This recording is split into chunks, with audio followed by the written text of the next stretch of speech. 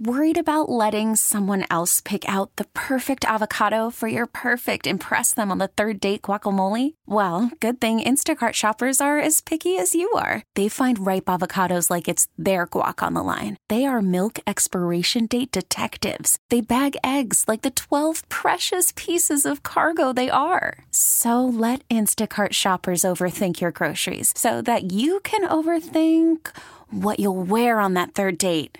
Download the Instacart app to get free delivery on your first 3 orders while supplies last. Minimum $10 per order. Additional terms apply. All-star closer Kenley Jansen, we have a question. What's the best podcast of all time? Baseball isn't boring, baby. I'm Rob Bradford, and every single day I'm sitting down with the biggest names to show you this great game is the greatest game. It's my podcast. It's my passion. It's a cause I started more than 2 years ago and is now the most prolific national daily baseball pod there is. Another fact. So jump aboard the BIB Express. Follow and listen to Baseball Isn't Boring, presented by Wasabi Hot Cloud Storage on the free Odyssey app or wherever you get your podcasts. The man who runs the Brookfield Zoo is retiring, but first he's got to steer the sprawling institution through one of the more challenging times in its history. This week, it's a conversation with Stuart Strahl. Hello, I'm political editor Craig Dellamore, and this is At Issue.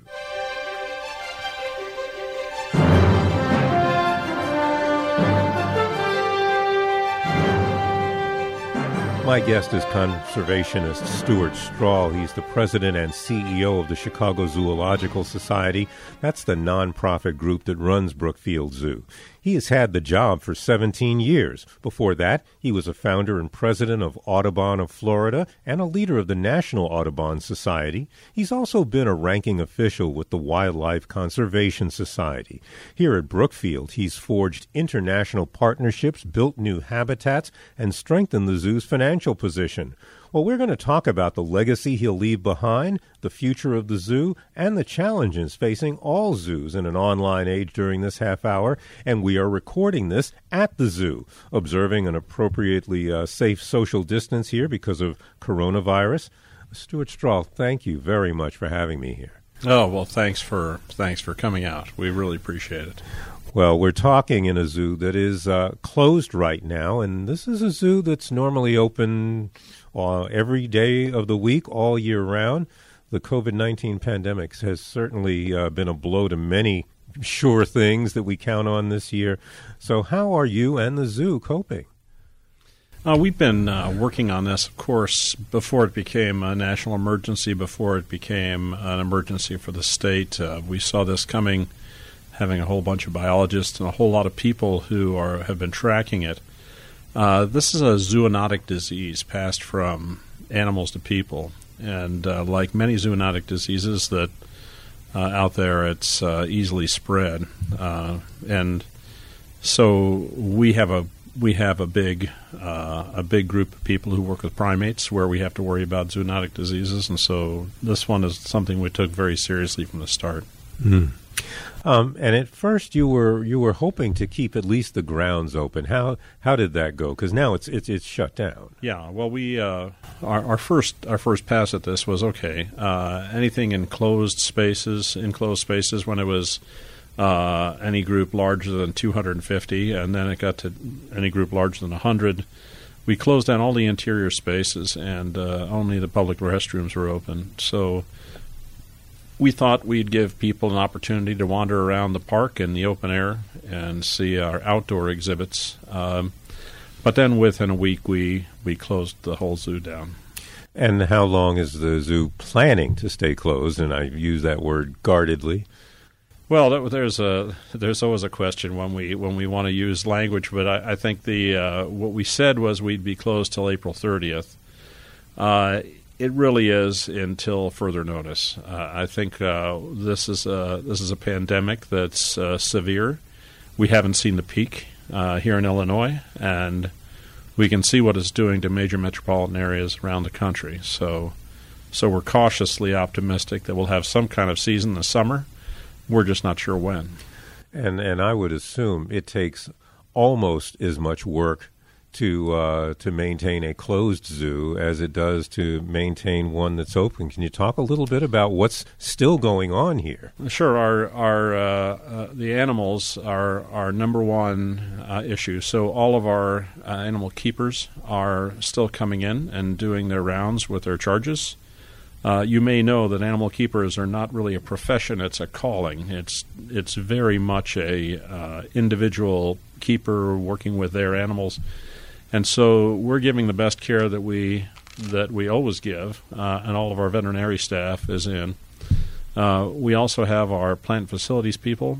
We have our custodial who are still cleaning with industrial strength cleaners all over the zoo, and a few of us scalawags from management come in, and every morning for the last month and a half, we have had all of our most of our senior managers on the phone in the morning at 8 o'clock for an hour or two, and then a check-in with the executive team later in the day.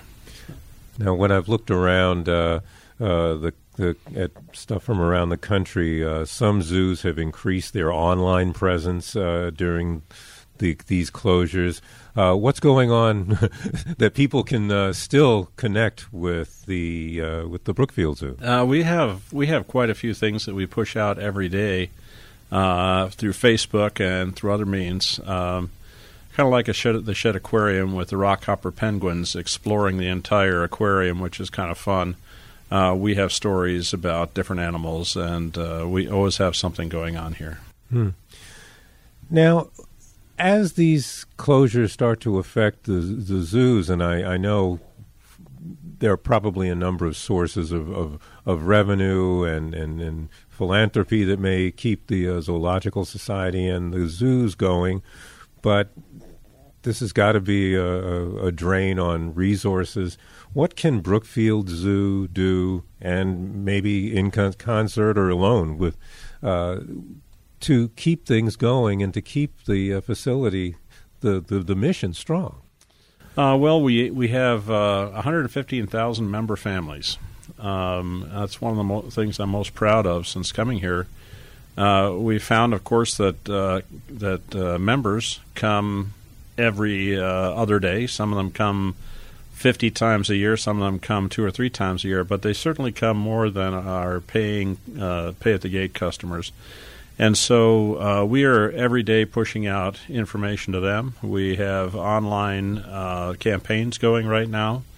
We canceled our Whirl, our big black tie gala for the year, but most of the donors who had given to that are going to stand by their pledges for us. But it's deeper than that, of course. About half of our revenue comes from either gate attendance, which is actually second or third to members, and free attendance. We do a lot of free passes, 500,000 of them around the region. And then, of course, sales, merchandise, food, and catered event sales. And last year, all those numbers, when you net them out, were about half of our annual revenue. And in the summer, we get, from May to September, we get about 70% of our guests. So right about now is when things are gearing up for us as an outdoor attraction, and it's tough to come up with that kind of money from other sources right now.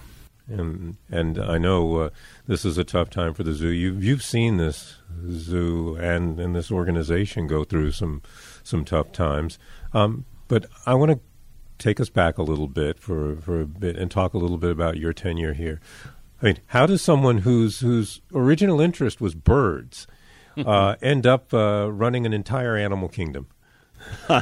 Birds in South America to boot. So I did my dissertation and postdoc work down in South America and was hired by the Wildlife Conservation Society to be a regional zoologist, and I grew those programs in Latin America, mostly in the Andean countries, into a international program for first Northern South America, and then they moved me back to New York from Venezuela, where I spent 8 years before that, almost 10 years doing research, to New York, and I was the director of Latin American programs for Wildlife Conservation Society.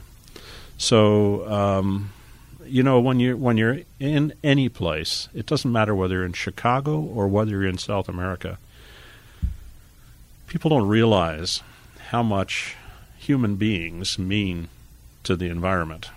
If human beings care about the environment will find support. If they don't care about the environment, it's a taken for granted off to the side. And so I think my career changed, and when I was in Latin America, I was running an international program, a specialist group for a group of very endangered birds, and they were endangered because people were eating them.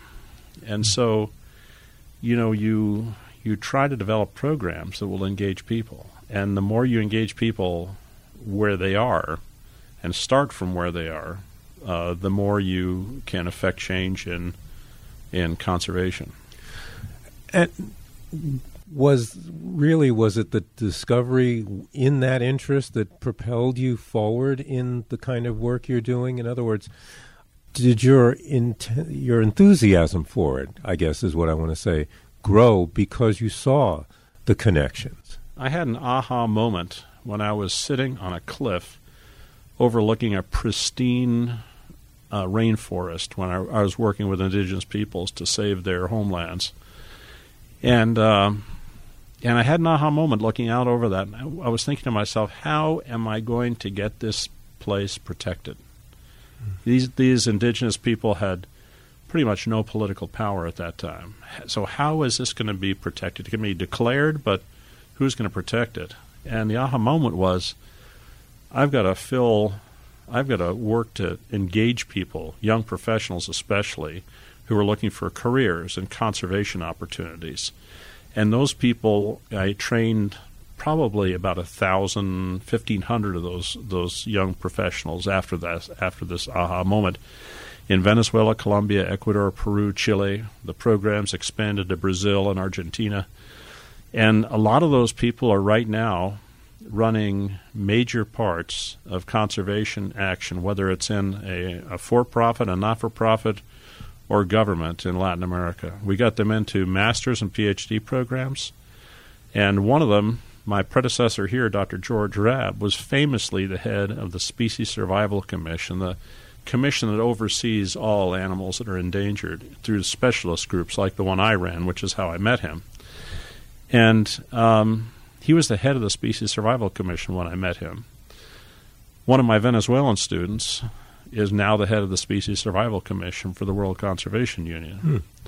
There's others who have PhDs that are working in the U.S. There are others who have PhDs who are working in their own countries. Famously, we have a program in Punta San Juan, which is down on the southern coast of Peru, right next to the Nazca lines, that you can see from the air but not from the ground, within a couple of hours of those. And we've been operating that or working with that group since I was in WCS in 1983 to now with CZS, Chicago Zoological Society here, to the present. Those sorts of initiatives where you have a longitudinal project that does work in the field with local people in charge, who then affect local policy in the coastal reserves of Peru. Those are the sorts of things that really make a huge difference, and they've trained I don't know how many young professionals in that whole program that are now working in Peru and doing conservation. So, with this moving you forward, you now come to Brookfield. Well, let me just give you two stops in between. My mom got ill. My uncle had passed away. My grandparents' farm, we were turning into an Audubon Center on the eastern shore of Maryland. The eastern shore is a little different than the western shore of Maryland. We were all Yankees there, if you know what I mean. Anyway, I spent time there doing community-based conservation. That's still active. I'm the largest donor other than my uncle and mother. And that gave me a sense of, working in a community. And then I was hired by National Audubon Society to run their Everglades program, which is a public policy program. But we used conservation science. We used objective science and hired a bunch of scientists to change public policy, which was not too difficult. And we also reached out to every constituency in Florida, whether we joined the chambers of commerce, we worked with inner city communities in Overtown, Liberty City, Little Haiti, Little Havana, very diverse groups in South Florida. And, that bill passed 85-1 in the Senate and 312-2 in the House, the Everglades Conservation Restoration Bill. And, it was the power of all those constituencies together that made it happen. So fast forward to me coming here, if you're going to make changes in how people care about wildlife and nature, go to where the people are. So 200 and something million people go to AZA-accredited zoos every year, more than all other cultural institutions combined, more than all sporting events combined. So that's where the people are. And why are they there? Because people have an innate fascination with animals. In fact, when you're around animals, you release endorphins in your brain. So have you ever had a dog? Yes. Have you ever talked funny to your dog? Oh, of course. The dog talks funny to you?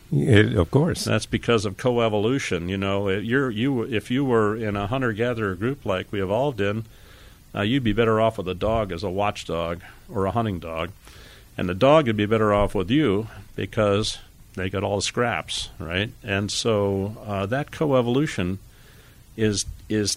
targets, what sort of person would want to have a dog as a pet, and that's a person that's genetically sort of predisposed to caring about animals. So the issue of caring, of what people care for, not just care about but care for, is one of the things in conservation psychology, which my predecessor George Rabb helped pioneer. And what got me to this place versus all the other places that were recruiting me down there in Florida was that they sent me an annual report that had on the cover Caring. And I was trying to figure out what this place was all about because there were no strategic plans. There was no master plan. What was it about? And then I read about conservation psychology and that issue of caring. We're trying to get people to care not just about animals but for animals. Make it personal. That was really attractive to me because that's what we were doing, but we didn't have that magic thing, which is wildlife, that people could see. So that inner city populations are defining every one of our national elections. You know that. Yes. And where do they get to see in inner cities, in these urban, highly urbanized areas, under-resourced communities, where do they get to see wildlife? It's at the zoo. So you ask, what was the change that got me here? The change that got me here was the opportunity to come up to Chicago, and in addition to growing our members, to do outreach in communities, which I was doing in Florida anyway, outreach into communities who otherwise would not have the opportunity to see wildlife and nature. Well, I'm going to stop you right there for a second to remind everybody that you are listening to News Radio 780's At Issue. I'm Craig Dellamore, and we're talking with Stuart Strahl. He's the retiring president and CEO of the Chicago Zoological Society. That's the organization that operates Brookfield Zoo on land owned by the Cook County Forest Preserve. We are recording this at the zoo, observing appropriate social distancing. And what you've really brought us to is what I wanted to talk about next, and what things you have been able to do here at the zoo to further that message, to take advantage of that caring and to widen people's knowledge of this world. Well, there were a couple of programs here that had been started long before I got here. One of them was our program in communities, in under-resourced communities, in public libraries. It was called Zoo Adventure Passport, and it got people, families, engaged, and the more they came, They got little stamps in their passport, and they could come to the zoo for free. I thought that was really cool. And then there was an Explorers Club for middle school, and there was the Youth Conservation Corps, which was about 20 kids. And when I got here, there were about 20 kids, mostly from the western suburbs. Not a lot of diversity. And I thought, wow, well, these kids are probably coming to the zoo, grew up coming to the zoo. What about people who don't otherwise come to the zoo? How are we going to reach them? So we started with a number of initiatives. One of them was free passes in every public library in the region. And that was a first step. But at that time, we had our admissions people say, oh, free passes, that cannibalizes the gate. Oh, and you want to grow memberships? Memberships cannibalize the gate. So we're not going to get money from the... And so I had the head of the guest services sit down with the head of membership and say, I want to find out how often members come to the zoo and what is their behavior. So they started giving them discounts at the shops, and then they started tracking the discounts at the shops, and they found out that, we make more money on member families who come here on an average of 5 times a year than we do on the paid admission that comes on an average of 1.3 times a year. So pretty soon you had guest services selling memberships. And that's how we grew our membership from about 50,000 member families to about 110,000, 115,000 member families now. That's a group of people that's become more and more diverse, because diversity has been it's sort of a, I was the diversity when I was working in Latin America. And in the eastern shore of Maryland, the issues that are there that are getting better now. But in Miami, of course, again, I was the diversity in Miami-Dade County. So the idea of how do you reach into communities and engage them and meet them where they are and start working with them in those areas to move then further and further out. So we started a number of projects, some with NSF grants. We started programs on the south side. We also started programming with teachers and teacher training initiatives. We're now a training hub for the Illinois State Science Teachers Association. But the most important things we did is we started to reach into communities, find community-based organizations that we could work with, faith-based groups and others, and then start having programs that grow from the community and then here. And I think and we've grown the Zoo Adventure Passport dramatically. We've diversified that. We've grown and diversified the Conservation Scholars Program. So now we have, instead of 20 kids, mostly from the western suburbs, we have over 300 kids on average, 65% of whom are from inner city communities of color, 153 high schools, and 100% of them are going to college. And they're being very successful with their careers. They're graduating from Ivy League. They're graduating from state schools.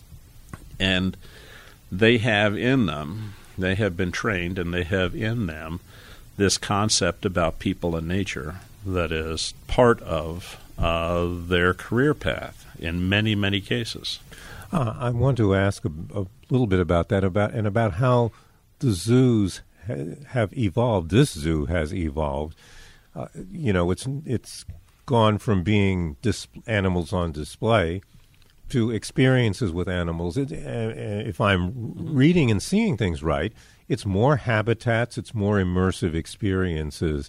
And how is that playing out here? Well, here's what what we know about from all of our research here at the zoo. People come here, and if they're having a good time with their family, it's a positive thing. If they're having a good time with their family and they're seeing animals, that's more positive. If they see animals that are in a perceived good welfare state, they have a dramatic increase in guest satisfaction. Then if they talk to people, then if they talk to a keeper, and if they see an animal up close and personal, whether it's through a acrylic wall in our Great Bear Wilderness, or whether it's a program animal or an ambassador animal that comes out to them here or goes into their community, that is over the top. That is the highest score for opportunity to learn something new comes from that close-up encounter with an animal and having a keeper or somebody explain that to them. So it's a learning process.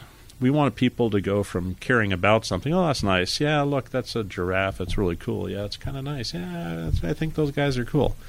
To knowing it's the fastest disappearing animal in Africa. It's being eaten to death, those species. We want them to understand that and know what they can do to help. About all of our animals, we want them to know what they can do to help those animals. And so whether that happens here at the zoo or happens in communities, for us, a lot of the work we're doing, which unfortunately is on hold right now, is that career ladder. We just got a very large grant from a generous donor or a generous family foundation to have that entire academy from preschool to early childhood to middle school to high school, and then some internships for those kids who've gone on to college.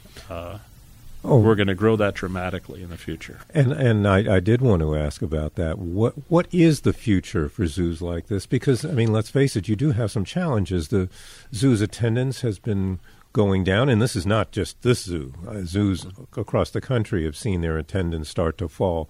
What will be the next thing that zoos will and can do to re-energize?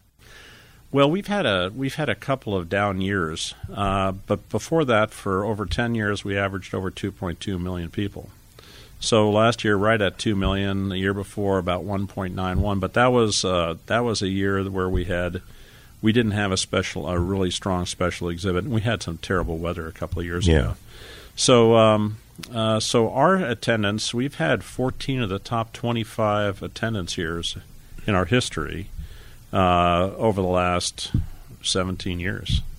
We've averaged, we're still averaging the highest average for any like period throughout the institution's history. So I don't think attendance is going down in zoos. I think we have challenges because there's so many other places to go, right? So we've made this place a place where there's learning, a place where it's fun, and where lots of kids' ages and catering to those millennials, of course, but also those multi-generational family groups now. So grandparents are coming out here with their grandkids, including my former CFO, who's cited all the time out here. Plus, we have these millennial groups, and we have these summer nights initiatives and stuff in the summer, and roars and pours and winter wine and whiskey for the elite or whatever. I would think the Hamill family wild encounters, what used to be the children's zoo, has been a real that's been a real hit. And the number one place, that's probably the number two place for member satisfaction. We did these studies where we do a lot of data stuff. We did these studies about what are the things that are the principal components of why you want to go from a member to a Family Plus member. Hamill Family Play Zoo was the number one by far. And the dolphins of course. Are also way up there. But that idea, the idea of conservation psychology and how George Rabb put that in place was you have a facilitated play behavior. Because when you're playing, you get endorphins in your head. When you're playing with animals, you have more endorphins going in your head. It's positive reinforcement, and everybody in the family feels good. And so that was the concept around Hamill Family Play Zoo. We're now doing that in communities, and we're doing it in wild encounters and a lot of other places. That's going to be the final word, and I wish we had another half hour because there's so much to talk about here. This is Stuart Strahl. He is the president and CEO of the Chicago Zoological Society. Thank you so much for spending this half hour with me. To our listeners, if you would like a copy of this program or just to hear it again, please visit our website. That's WBBMNewsRadio.com. Just follow the podcast links. You can also find our podcast on radio.com. I'll be back next week with another edition of At Issue, and I hope you'll be listening. Until then, I'm Craig Dellamore, News Radio 780 and 105.9 FM. Baseball is in full swing. NBA playoffs are heating up, and your NFL team is gearing up for training camp. Listen to the latest on the teams you love here on the Odyssey app. The biggest sports radio stations in the country, providing unrivaled local coverage of their teams, all in one place. Exclusive interviews with players, coaches, and team executives, streaming live and always available on demand. Stay in the know with your favorite teams right here on the Odyssey app.